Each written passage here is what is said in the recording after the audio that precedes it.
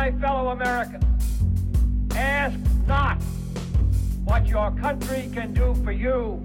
Ask what you can do for your country. In the councils of government, we must guard against the acquisition of unwarranted influence, whether sought or unsought, by the military-industrial complex. That we can, and so help us God, we will make America great again. What's up, guys? Welcome to another episode of the No Gimmicks Podcast. I'm your humble host, as always, Brady Leonard. Hopefully you guys had a fantastic weekend.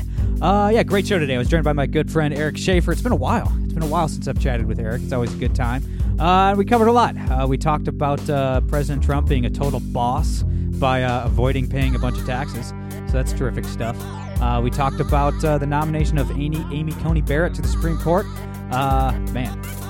Big news weekend. Big news weekend when I was on the boat fishing up north, man. A lot to discuss, as always.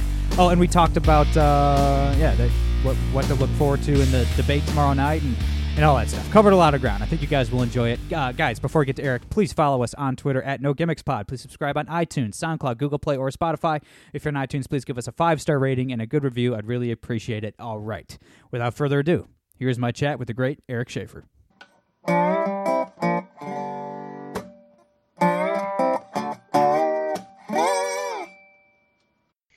All right, guys, we're here with my brother, Eric Shaffer. Eric, my man, how you doing? I'm doing pretty good, Brady. I'm back, I think, because we talked about it before the podcast. I'm back home for the first time in 11 months because of COVID. And I got my dog sitting in my lap here. I'm stroking him like a James Bond villain strokes a white cat. So I'm doing really good today. Nice.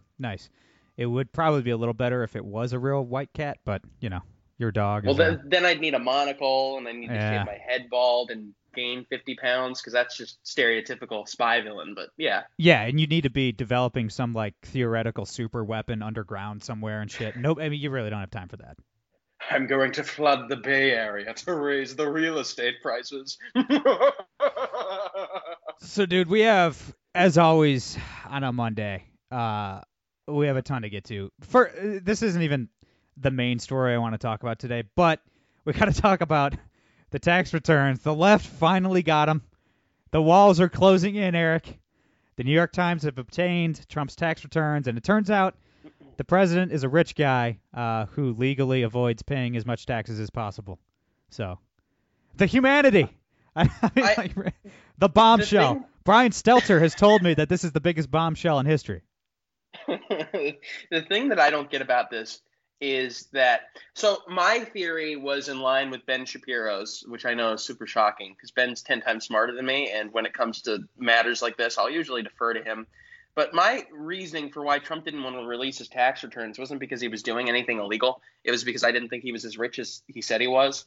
And that's not because I don't think he's rich or I think he's an inept businessman. It's just you go around saying you're worth $4 billion, and then when it comes out that the media made a huge deal about his net worth. And when it comes out, maybe if you're worth something like $3 or $2 billion, which is still a hell of a lot, and the media is going to use that to say, he's only worth $2 billion. So I thought that the reason he wasn't releasing his tax returns was because of that. But it just turns out that he didn't release them because legally he didn't pay taxes like the rest of us rubes do. And like I don't get why there's controversy behind that.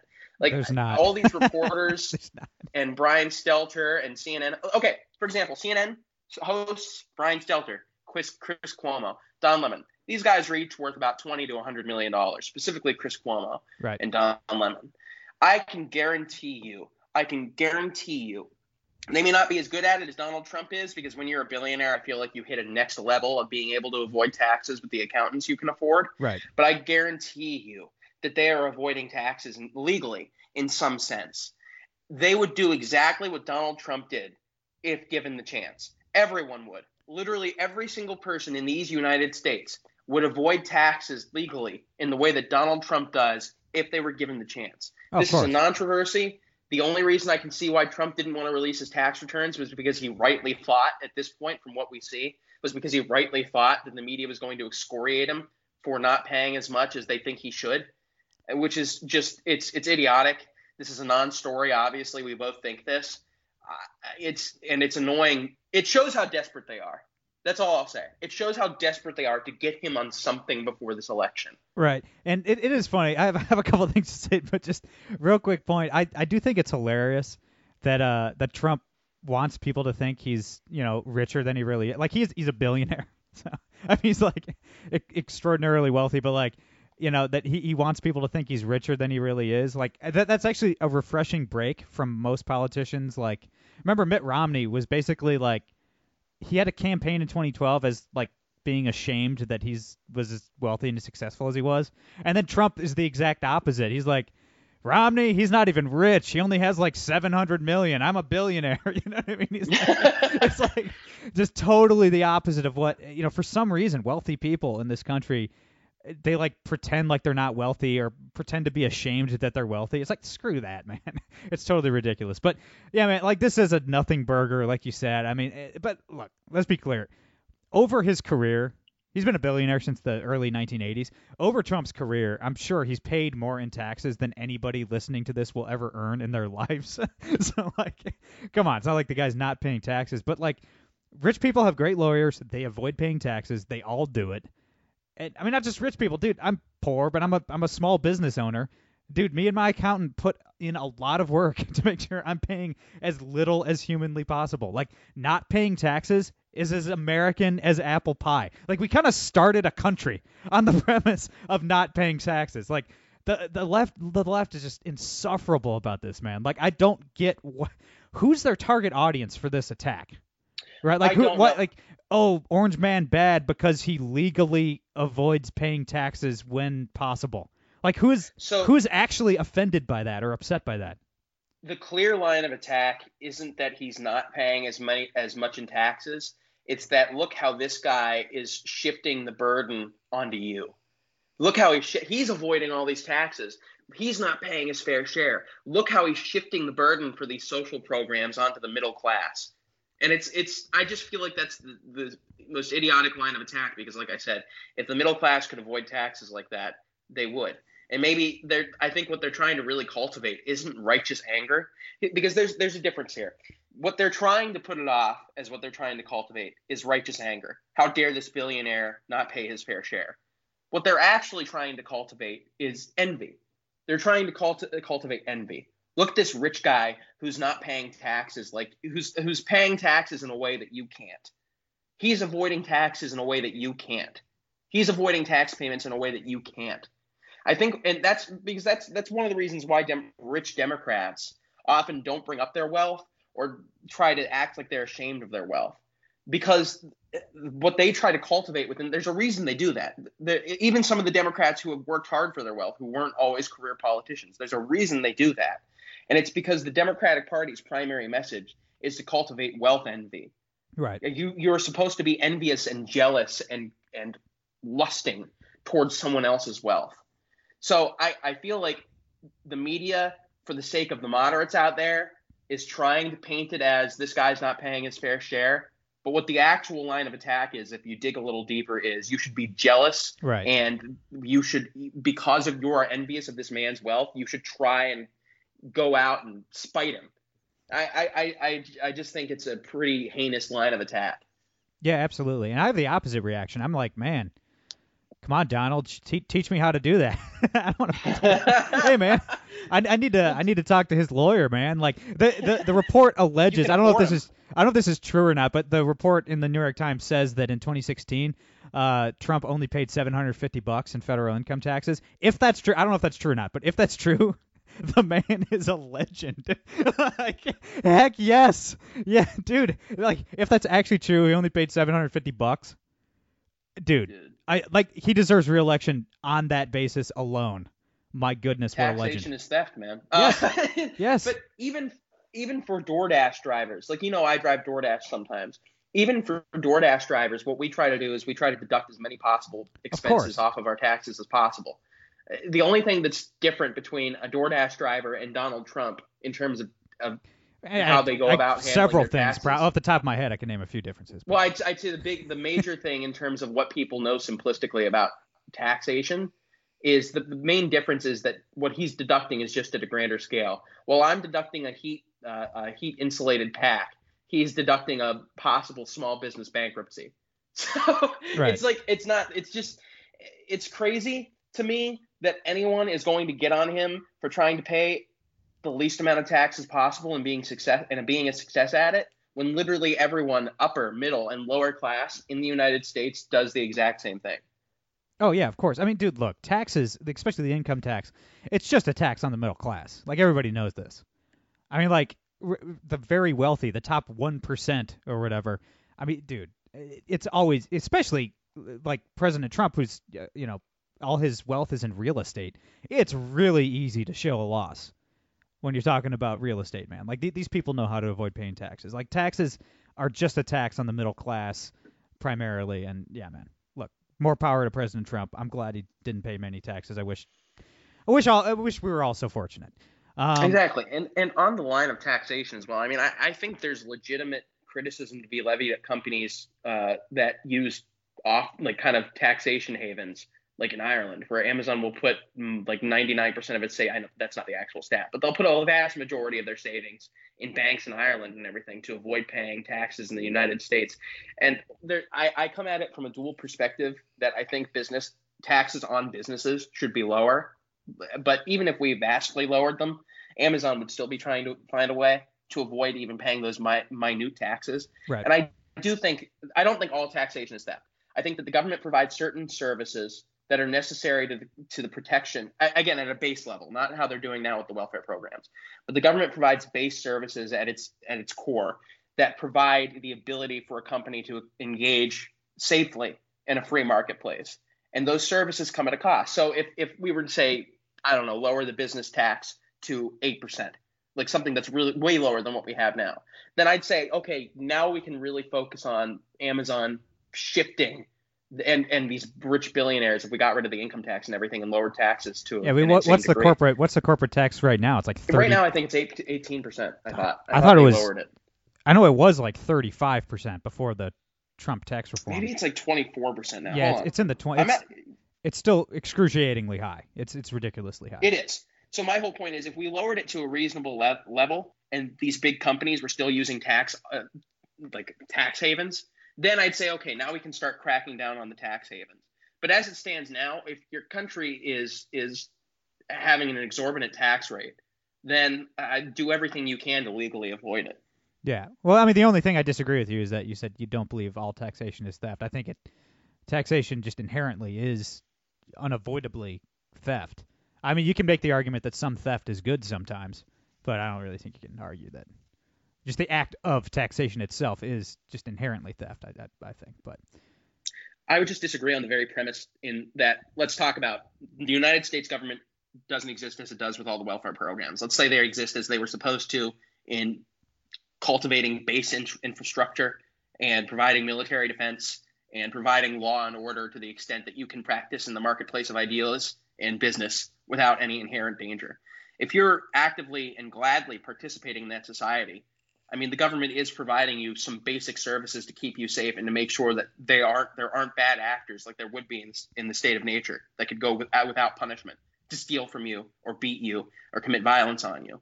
And because you freely engage in that social contract and you gladly engage in that social contract, the government does need a way to fund those services. And thus, I don't think every single form of taxation is theft. I think if you're gladly engaging in the social it's called a social contract for a reason. If you're gladly engaging in the social contract, there is some form of taxation that isn't theft. It's a transactional policy where you fund these services that you're getting to keep you safe. I mean, I understand what you mean. I understand the social contract and everything, and I participate in the social contract daily. But I mean, I'm not. I don't know. You're arguing that some theft is good and necessary, not that the act of taxing somebody is inherently theft because it's the use of force. You know, like you are being taxed at gunpoint. You don't have the option to say, no, I'm not paying taxes, because men with guns will come to your house in the middle of the night and kidnap you and throw you in a cage. So it's not, like it is, like you're arguing that theft is good under some circumstances, not that taxation isn't theft. Because, I mean, it's like, I don't know. The way I view things like that, it is more binary in my eyes. Like I just if you or I taxed people, if we just said, hey, look, like I'm going to provide you services, you can't say no, and I'll kill you if you refuse. I mean, that's theft. It doesn't matter if it was for somebody's own good or if they were, participating in some kind of social contract. Like if I were threatening somebody at gunpoint, I mean, that's still theft. I mean, that's extortion. No matter, Fair. No matter what, you can argue that some theft is okay, but not that taxation itself isn't theft. Also, business tax rate I think is 21%. I guess it's a step in the right direction from 35. But Well, yeah, because I remember they lowered it a while back, and the libs freaked out and said it was going to be the end of the world, just like net neutrality was, and we're still here. I mean, that's just absolutely evil that there is a corporate tax at all. I mean, like corporation. I mean, you're just taxing people twice. I mean, corporations are human beings, groups of human beings working together, and they're sure as heck getting taxed on their income as well. So you're hitting them twice, which I think is just. I mean, I think all taxation is immoral, but I think the corporate tax is especially immoral, I'd say. But look, man, one more thing on this whole bombshell. Look, if this is the left's October surprise a month early or a few days early, they are boned. Like they are screwed. If this is the this is the best they have, that Trump's a smart guy who doesn't pay very much in taxes. If that's their October surprise, man, they have no bullets left in the chamber. Well, I can't think of – so my whole thing is I don't think this is their October surprise. I mean, the New York Times, they're such partisan hacks that if this were really their October surprise, they would have dropped it in October. No, I mean, this was coordinated. Within like 5 minutes, the Biden campaign were selling merch on their website with like Joe Biden saying, I paid more in taxes than Donald Trump. I don't deny that it's – yeah, I don't deny that it's coordinated. I just don't think it's their October surprise. But my whole thing – again, is I don't know what they could have.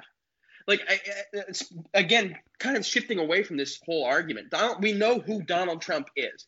We know the type of person he is. We know that he's not the nicest person in his personal life. We know he's not the most moral person in his personal life.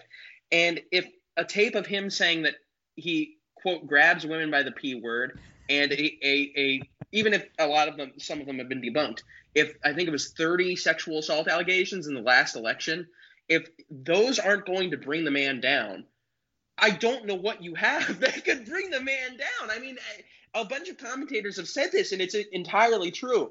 He had 20 different moments in 2016 that would have ended any normal presidential campaign. And yet they didn't end his presidential campaign. Nope. In fact, some of them made him stronger. Yep. So there is, again, if this were the October surprise, as weak as it is, they would have released it in October. But I don't think it is. I'm sure they have something that they're getting ready to release. But my whole perspective is I don't understand what they could possibly have that is going to hurt him more than what they've released in the past would hurt him, especially with what's coming out about the FBI, that it was shown that they engaged in, aside from Peter Strzok and Lisa Page, aside from even them, that the agency itself engaged in partisan hackery to try and take down a presidential candidate. Yeah, man. I mean, they engaged in political motivation. So with that information coming out, I'm sure that right-wing media sources are going to focus on it more and more in the coming weeks.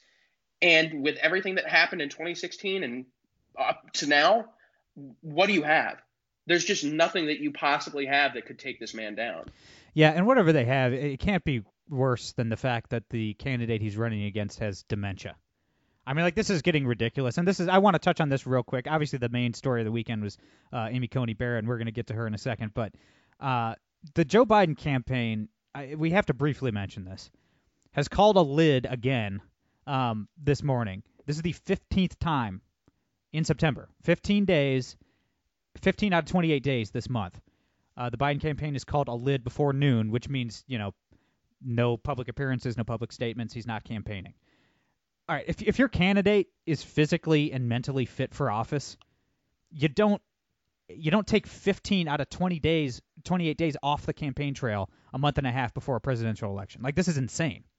Like, I don't know, man. I don't know what's wrong with Joe Biden. They claim hasn't been, he's called a lid all 15 of these days because he's doing debate prep. I mean, I don't know how long you need to prepare for a debate, but my goodness, I mean, President Trump isn't exactly he's not debating Thomas Sowell. You know what I mean? Like, come on, man. But, like, I don't know, dude. If your candidate is with it mentally and physically, he'd be on the campaign trail. They're hiding something. I mean, they're keeping Joe Biden in the basement for a reason. They are, and I think they are doing debate prep, but in a different way. It's not like they're running facts and questions by him. What I think they're doing is, and I'll say this really quick for the viewers out there, my grandfather died of Alzheimer's. And I remember the early, middle, and ending stages of it. And what Joe Biden is striking me as right now, where I hear him, is he's either in the late, early stages of dementia or he's in the early, mid stages. He's not at the very beginning. Because I remember exactly what my grandpa was like in the very beginning. And in the very beginning, it's just like forgetting really small things that can go unnoticed at first. Like none of us knew he had it until the place that he worked, Jesus Ministries, told us that he was forgetting little things and that it was a little odd and unlike him. So he's in either the end early stage or the early middle stage of dementia from what I'm seeing. And where I think they're doing debate prep is they're not quizzing him. They're not running questions by him. Maybe they'll do that a little bit, but what they're trying to do is they are trying to keep from overworking him as much as humanly possible. Because one of the things that you need to know about dementia, most people know this, but the more that you work out your brain, and the more that you go out in public and you have to speak and you have to take questions and you have to retain information, the more that you have to do that, the more that it tires out your brain and the more likely you're to show more pronounced symptoms. So what I think they're doing is I think they're calling a lid, and it's also it's telling that they're doing it 2 weeks before the debate in particular. It is. What I think they're doing is they're trying to keep from putting as much mental strain on him as possible so that he doesn't go out there and have a senior moment.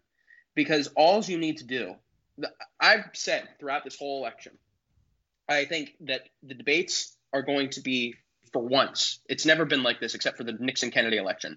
The debates, for once, are going to be the deciding factor of this election. Because all that needs to happen, Joe Biden could somehow, he won't, but theoretically, could somehow demolish Trump throughout the entire debate. All that needs to happen is that he has one moment where he forgets what he's saying in the middle of a sentence, which can happen, where he forgets a question right after it's been asked, or worst case scenario, this won't happen. I don't think he's in this latest stage yet, but worst case scenario, he goes like, where am I? Like he just totally has that blank white noise stare and doesn't know where the hell he is. All you need is one of those moments.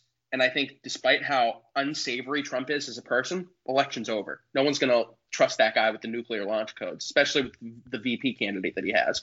And this, I think what proves my theory even more is that the debates, I've been saying this as well, dementia is more pronounced. I'm not talking as a medical expert. This is purely from personal experience. Dementia and diseases of the sort are more pronounced later in the evening. And I'd been saying to my friends up to the time they announced the debates, if the media wants to give Joe Biden an edge, they'd better have this in the middle of the day. Yeah. In the morning or at the very least in the middle of the day, like 5 p.m. max. Because if you put it at night, your brain has been working out so hard all day, even if you're not doing that much, that you're more likely to show symptoms. I mean, that's when my grandpa would usually be at his worst, was at nighttime. Yeah. And the debates are going to be from 9 to 10:30 p.m. I think they're trying to put as little mental strain on him as possible because he's going to need every ounce of that competency that he has left to take on. I'm not saying this to be mean to Donald Trump, but to take on a bully like Donald Trump. I mean, he's going to beat you around and he's going to push you and push you and push you. And you're going to have to be mentally spry to be able to combat that. And I don't know if Joe Biden has that in him still. Yeah, you're absolutely correct. And I did experience the same thing with my grandmother who passed away a couple years ago. And yeah, man, you're absolutely right. I'm noticing a lot of the same, mid-stage dementia kind of symptoms out of Joe Biden. And he can't make it through a 5-minute softball TV interview, man. Like I just don't. I don't know. And one more thing before we move on. This is kind of funny, but I kind of get it too at the same time. The president challenged Joe Biden. He said, let's both take drug tests before the debate. And the Biden team said no. So I don't know. I'm not going to, conspiracy theorize right now, but I don't know. I don't know if Trump knows something. It would not surprise me by any means if they have Biden on, Adderall and all that kind of stuff.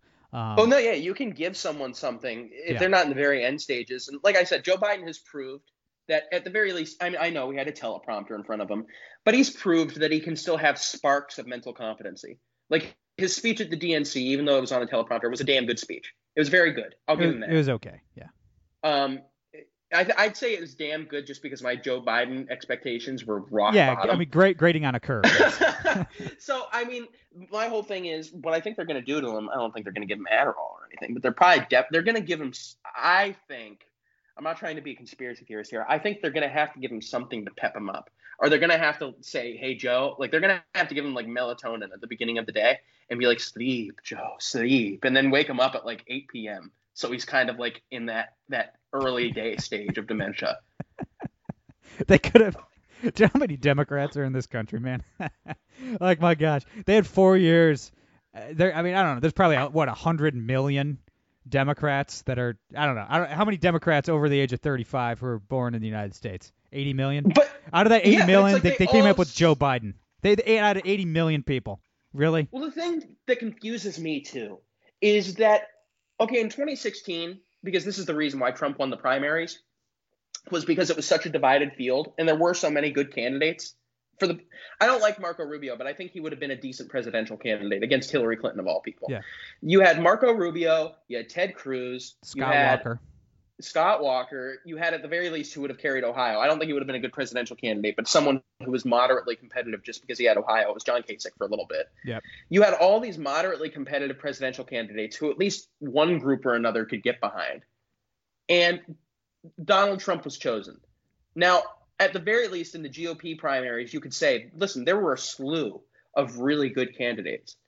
In the Democratic primary, everyone sucked. That's the only reason Joe Biden won. Everyone sucked. And the one person who didn't suck, Tulsi Gabbard, literally the one person, was too moderate for the media to get behind. And she's a socialist. She is. I mean, she agrees with single-payer health care. She's got an isolationistic, not isolationist in the way that I would like it. I always call myself a pigeon on foreign policy. I agree with like the neocons in some cases and doves in other cases, but she's like totally isolationistic. Her foreign policy is trash.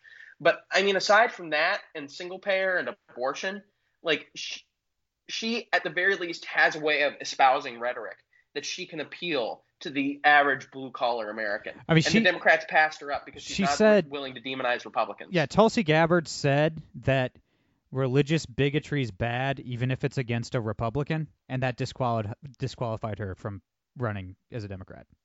Incredible. Just incredible stuff.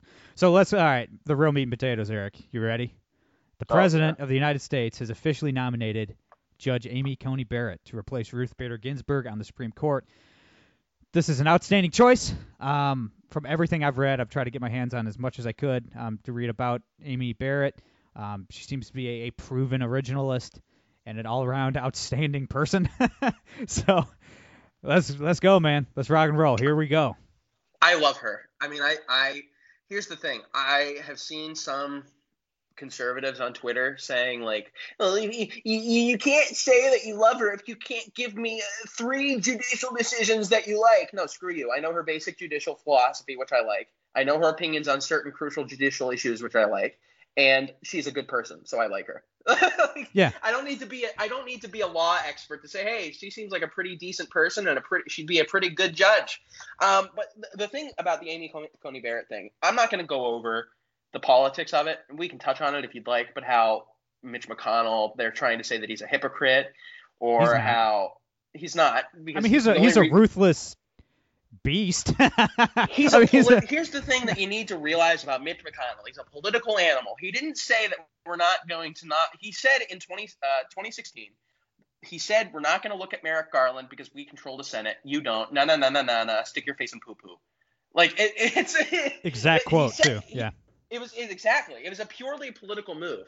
Democrats are now trying to shift the goalpost to say, well, he said that he wouldn't look at a judge in an off year. That's not what he said. He said, to be completely fair to Mitch McConnell, listen, it's still a shrewd move. It's still a political move, but that's exactly what it was. He wasn't being a hypocrite. He said, we control the Senate. No, boo-boo. Stick your face in poo-poo. We're not going to look at your judge. And now he's saying, well, we do control the Senate, so we're totally going to look at the judge. That's all he said. And they can't handle a Republican being adept at politics so much so that they're trying to make him out to be some lying hypocrite, which he's not. He's a ruthless political animal. The 2 things Mitch McConnell does is snort cocaine and appoint judges, and he's all out of cocaine. So what he's going to appoint Amy Coney Barrett. But I'm not going to stick to the political thing or how usually in off years judges will be appointed. What I really want to talk about is the anti-Catholic bigotry Yeah, man. that has been on the left. Yeah, we're gonna get to that in just a second. Hold ahead. that thought. But just politically speaking, we're gonna get to just the abhorrent behavior from the Democrats over the last 72 hours or so. Specifically the anti-Catholic bigotry. But talking real briefly about the politics of this. I love this nomination strictly for the politics of this. And I've seen a lot of people, a lot of our mutual friends on Twitter, people on the right, that kind of, they don't have the stomach for it, man. They're like, I don't know, Amy Coney Barrett, like maybe they should nominate somebody more moderate. They're really the Democrats are gonna get real mad. They're gonna get mad. They might riot. No. Shove Amy Coney Barrett right up their asses, okay? Because in the Brett Kavanaugh hearings, the Democratic Party crossed the Rubicon. They've crossed the Rubicon. That was it. Okay? After that, after what they did to Brett Kavanaugh, what they tried to do to that man and his family, we win, they lose, to quote Ronald Reagan. Like that's until they learn. Until the Democratic Party learns and moderates and apologizes to the nation for what they did to Brett Kavanaugh, we win, you lose. I love the brutality by Mitch McConnell. I love that the president nominated the most conservative justice available. I love it. They crossed the Rubicon. They messed up. We didn't mess up. They messed up. And we are punching them right in the face with Amy Coney Barrett, and I just love to see it. Well, I mean, think about all the ineptitudes of the left. They radicalized. They enacted the nuclear option under Harry Reid. They, smart move, like you said, smeared Brett Kavanaugh in a way that we have never seen with. It honestly was a way we've never seen with a judicial nominee, because they tried to do the same thing. They tried to do the same thing in a way with Clarence Thomas. It was even worse somehow than Bork and Clarence Thomas. Like, it was like, no, just because the absurdity of it. Saying when he was 15 years old, he was running this complex gang rape ring with college girls and stuff. It's like, come on. Like, what is wrong with you people? It's just insane to me. I think that if the Democrats, you know what? I would agree with David French's and the Jonah Goldbergs if Democrats were, let's say, like blue dog Democrats. If Democrats were blue dog Democrats who opposed abortion, and I know there's very few of them left, but there's still some in like Arkansas and everything. If they opposed abortion and they were, at the very least, they agreed with us on the fundamental values of the Constitution, I'd say, you know what? And they didn't do what they did to Brett Kavanaugh. I'd say, you know what? Maybe wait. Maybe show some goodwill. But the issue is, over the past decade, with the Obama administration, and now they ramped it up in the Trump administration, they showed that they have radicalized and they have burned up literally every ounce of political goodwill the Republicans could have. And I saw a really insightful, I rarely say this because Twitter is a cesspool, but I saw a really insightful tweet. I think it was from Ariel Davidson, where she said, I could actually see a majority of Republicans saying, okay, we'll hold off until after the election if Democrats hadn't burned up so much goodwill. But they've gotten rid of literally every ounce of sympathy and respect and every ounce of believing that they even respect our constitutional system left. And the fact that they're since we will talk about the politics a little bit, now that they're threatening to pack the court, and the media seem to be egging on the Democrats to do this. I know. I mean, the thing that's crazy to me, too. You have to be insane. You have to be insane. This is like, and I had Jim Garrity on last Wednesday, and obviously he's good friends with Jonah Goldberg and David French, and he absolutely ripped their position to pieces. As he should. As he should. I mean, and it's nobody, I mean, and this is what I said on last Wednesday, like, to believe that's an intelligent tactic. You know, the whole Neville Chamberlain appeasement of David French and Jonah Goldberg, you'd have to convince yourself that the Democratic Party is acting in good faith. What have you seen? They're threatening to eliminate the Senate, to add D.C. and Puerto Rico as states randomly, to end the filibuster, to abolish the Electoral College, and to pack the Supreme Court, okay? And couple that with their behavior, their abhorrent behavior during the Brett Kavanaugh hearings. They are not operating in good faith. The fact that some people like Jonah and David are trying to convince themselves that they are is just laughable to me. If they added Puerto Rico and D.C., there would be a national divorce. Oh, yeah. I mean, there's no other way of putting it. No, absolutely. I mean, the country would end, yeah. But we're talking about politics here for a second. There's two things that I don't understand. One is that most Democrats who are talking about packing the court are talking about adding 3 to 4 court seats because they stole Merrick Garland. We didn't.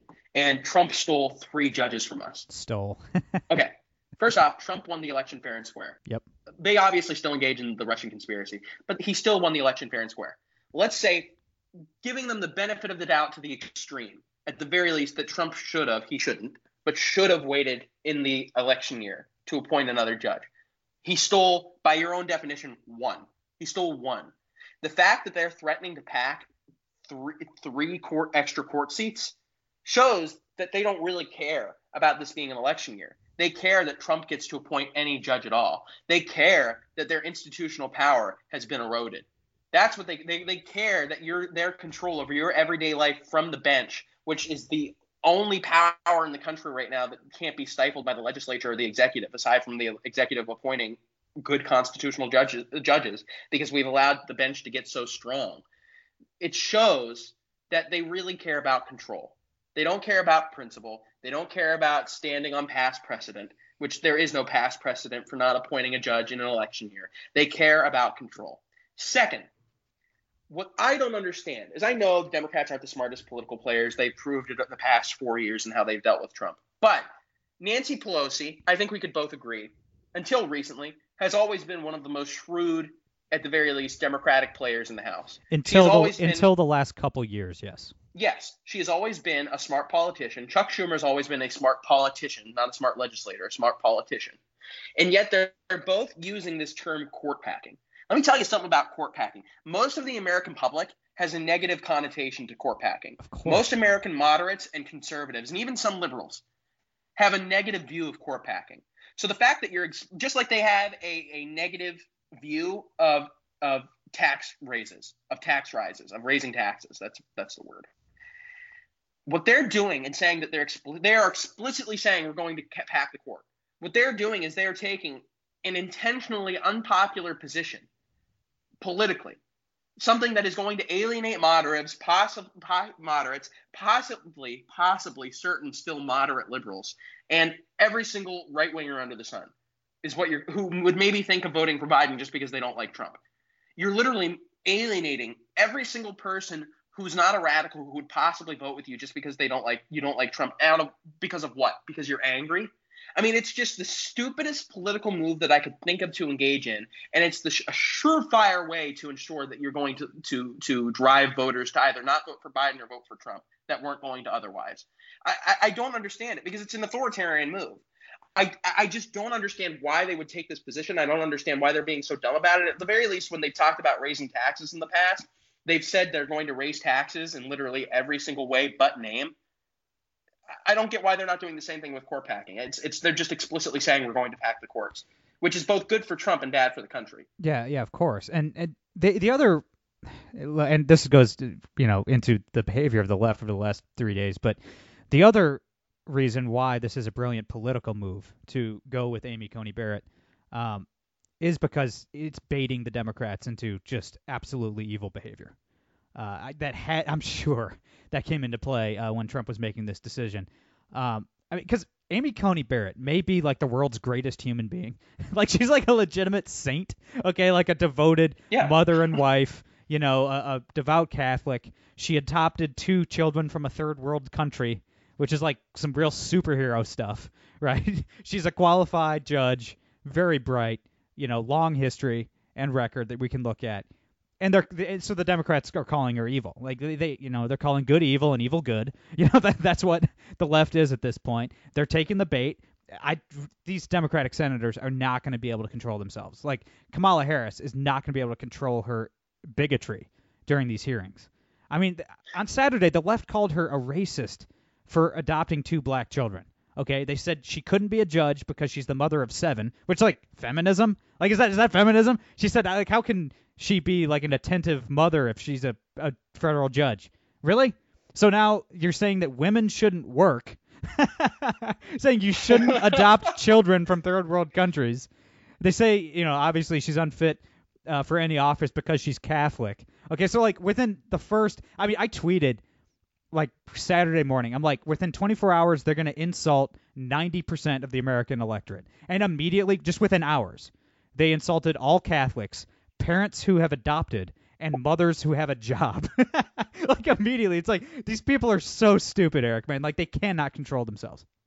The weird thing to me, well, not even the weird thing, I think the disgusting thing is everyone knows that, well, not everyone. People who know me know I'm a Catholic. And there's things that happen in the church that I don't agree with. There are certain Catholic teachings that I don't agree with, but I still overall identify as a Catholic. And what strikes me is the amount of Catholic bigotry that still exists in America, specifically in the Democratic Party. And when I say this to Democrats, they'll be like, well, like 50% of Catholics vote for Democrat. Yeah, because Democrats are okay with Catholics when Catholics aren't Catholics. Yeah, I mean, Ben Shapiro uses this card Catholic, about Jewish people. Yeah, if you're Catholic in name only, you say, if you're a lot of, or a Christian in name only, Jew in name only, anyway. Yeah. Yeah, and I've been seeing this take go around. Well, you can't. Catholics aren't a monolith. You can't just lump Catholics together like that. You can't say that the Catholics who vote Democrat are Catholic in name only. Actually, I can, because one of the core tenets of Catholicism is opposing abortion. It's literally one of the core tenets politically of Catholicism. And if you support abortion, or you go out of your way to promote abortion, I believe you're not supposed to be able to take communion. That literally means you're a Catholic in name only. Yeah, I mean, Joe Biden has been, refused communion before several times. Exactly. You can't be a practicing Catholic and support abortion. I don't care what some liberal officials in the Catholic Church say.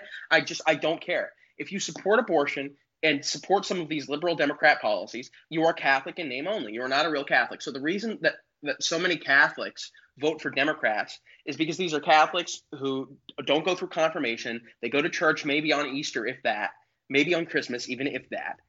And they don't actually abide by core Catholic tenets. They just say they're Catholics and they have fun on Christmas, and that's about it. So my whole thing is, there is an insane level of bigotry against Catholics within the Democratic Party. It's just insane. I mean, and you're not just seeing this because Amy Coney Barrett, it's a big reason, but because she's so pro-life. You're seeing so many Democrats call her a Hitlerian theocrat because she is a Catholic person. And it shows that we talk about institutional racism all the time and everything, and there's no institutional Catholic bigotry. But it does show that one of the major parties in America explicitly despises Catholics and everything they stand for. Explicitly despises. And I will say, by the way, in the conservative movement, there is a big level of Catholic bigotry. I mean, there's obviously a bunch of conservatives being friendly toward Catholics now because of Amy Coney Barrett, and it's not as bad as Democrats, not even close. But like Southern Baptists absolutely despise Catholics, and they're mainly conservative. A lot of evangelical faiths absolutely despise Catholics, not just despise their belief system, but despise you if you say you're Catholic. I mean, I've avoided telling certain people at CPAC before that I'm Catholic because I just don't want to get into it. There is a big, both on the left and the right, again, way more prominent on the left, but on the left and the right, there is still a prominent Catholic bigotry that exists in America. Like, for example, when the whole sex scandal came out with the Catholic Church, I, by the way, agree 100% that that priests being pedophiles is a big problem, and it needs to be rooted out. And the Catholic Church engaged in a bunch of cover-ups, and it's sickening and it's disgusting. And that was one of the biggest challenges in being Catholic personally that I'd faced in a long time. All right. I agree that the Catholic Church has its own share of issues. But what I was seeing from even conservatives and liberals, especially after these sex scandals were coming out, was that, look at this, every single Catholic priest, and it disgusted me because my family is literally close friends with a priest in the clergy. Every single Catholic priest is a pedophile. If you're still a Catholic, I literally was seeing these takes all day from conservatives and liberals. If you're still a Catholic, you support a pedophilia endorsing institution. It's insane to me. I mean, it still exists to the level that it does. I'm an evangelical Christian. I've never seen anything like that in any church I've ever attended. But I mean, I don't think they talk about it in church. You have to ask someone personally about it. But it's definitely a thing in the Democratic Party. And the thing is, man, I just don't understand the tactic. I just don't get it politically speaking. And like, unfortunately, I wish it wasn't this way. But when you're 5 weeks away from a presidential election, everything's political. But it's like, dude, there's a lot of Catholics in Ohio and Pennsylvania and Wisconsin and Michigan. You have any Hispanic friends, Eric? Yes, I do. What are they? They're Catholic. Are there a lot of Hispanics in Florida? Is Florida an important state? Yes, they are. And also the thing with Catholic Hispanic people is that they are way, way more likely to be against practices like abortion. Yes. I can't imagine Catholic Hispanic people disliking Amy Coney Barrett on those grounds. No. And to hear Democrats say that she's bad because of that, I have a feeling it's going to turn a lot of Catholic Hispanic people off. Yeah, it just makes no sense to me, man. That they're going full bigot this close to an election. I just think, I don't know, man. They're just frothing at the mouth. Like they know it's bad politics. They just don't care. Like they can't hide their bigotry. Like it's funny. Like Bill Maher, he said he attacked Amy Coney Barrett like immediately. I think it was even before she was announced. I think this was Friday night on his show. But he goes like he just hates religion generally. He just hates Christianity generally, not just Catholicism. So he goes, you know, Amy Coney Barrett's terrifying. She's like one of those real Catholics, one of those like, hardcore Catholics, like, speaking in tongues and all that crazy stuff. And I mean, that's hilarious it's because called Latin, you uncultured swine. Well, yeah, I was like, I actually don't know. I don't know many Catholics that speak in tongues, but I know a heck of a lot of Protestants that speak in tongues. Like every church I've ever been to, there's been people speaking in tongues. So it's like, in just one breath, in one insult on Amy Coney Barrett, you insulted all Catholics and like half of Protestants. You know what I mean? Which is like a majority of the country. You know what I mean? It's like uncultured swine doesn't know Latin. How surprising. It's incredible, man. And the attacks from quote unquote feminists saying, "Oh, how can she be a good mother if she's a judge?" It's like, guys, you're going straight like 1930s, like women shouldn't have a job. Like what? Like what is exactly? I thought the feminist position was you could have it all. Yeah, and it's just so funny, man. Just who knows? Maybe she was at age 15 running a gang rape ring or something.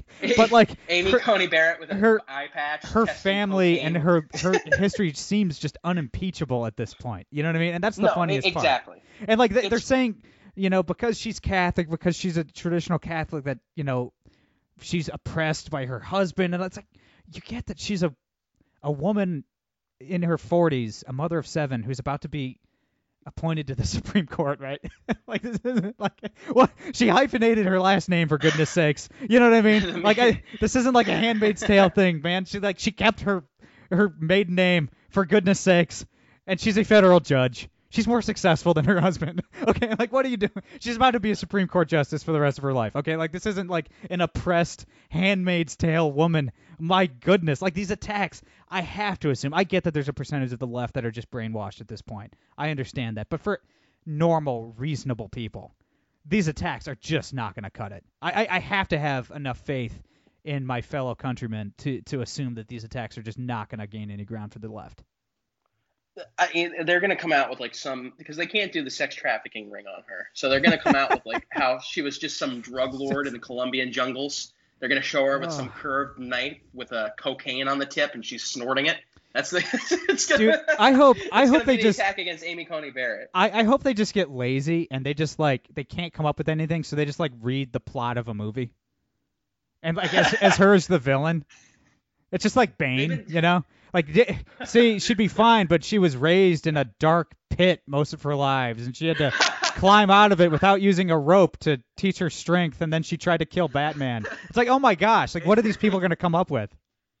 Amy Coney Barrett said in one of her court decisions, and I quote, you merely adopted the darkness. I was raised in it, born in it. Can someone born in darkness be trusted on the highest court in the land?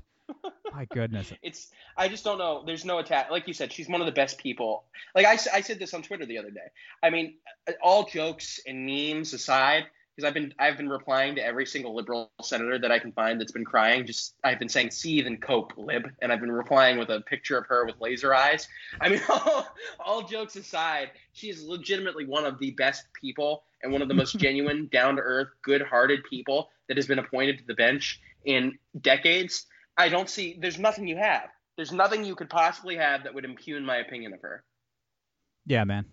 I mean, unless it comes out that when she was in high school, she stole petrified dinosaur DNA in amber and used it to create a theme park of dinosaurs that got loose and killed people. Your scientists spent too much time whether or not they could. They didn't stop to think if they should. That's gonna be Don Lemon. It's gonna be Don Lemon when he starts talking about that. Yeah, man, love it. Eric, my brother, thanks for doing. Dude, it's been way too long, man. Like you were working some weird hours. Like we couldn't. I think you haven't been on the show since April, which is just a shame. But I'm sure we'll do it again soon. Well, yeah. Quick story. I left that job because the reason I haven't been on because I know there were so many Brady viewers crying out for Eric Shaffer. They were saying Eric Shaffer is the best guest you could ever have on, better than Jim Garrity. They were like, where the hell is he? And it's because my hotel job had me working. One day they'd have me working an afternoon shift, and the next they'd have me working until 5 a.m. And I quit that job because one of my coworkers got exposed to COVID. And they didn't want me getting tested. So I was like, no, fuck you. I'm out. Seems illegal. But, yeah. I think it is. Yeah. So out of respect, I will not give the name of the hotel. Yeah. But they were like, my manager was like, well, I worked with her all day, and I'm not getting tested. I'm like, well, that's because you're stupid. Yeah, that's not good. I don't understand. Like, I was exposed to her for 30 minutes. You were exposed to her all day. I'm going to have to be exposed to you pretty soon. I feel like everyone should be getting tested. And it's like, especially with how many old people we're going to have coming in on Labor Day. And they just refused. They were like, they didn't want me getting tested. And I was like, okay, well, then I'm gone. I'm out. I'm not going to work for this business. All I know is it's probably Amy Coney Barrett's fault. Honestly, my manager had a name that rhymed with Amy Coney Barrett. That's probably her alter ego. Yeah, probably. So I gotta let you. I gotta let you go, man. Where can everybody follow you online and keep in touch and all that good shit? Follow me for some juicy memes at Twitter, Real Eric Shaffer, and that's basically the only thing that I do now. Everybody follow Eric. He's great. That's all I got for today. I'm Brady Leonard. I will be back on Wednesday. No gimmicks.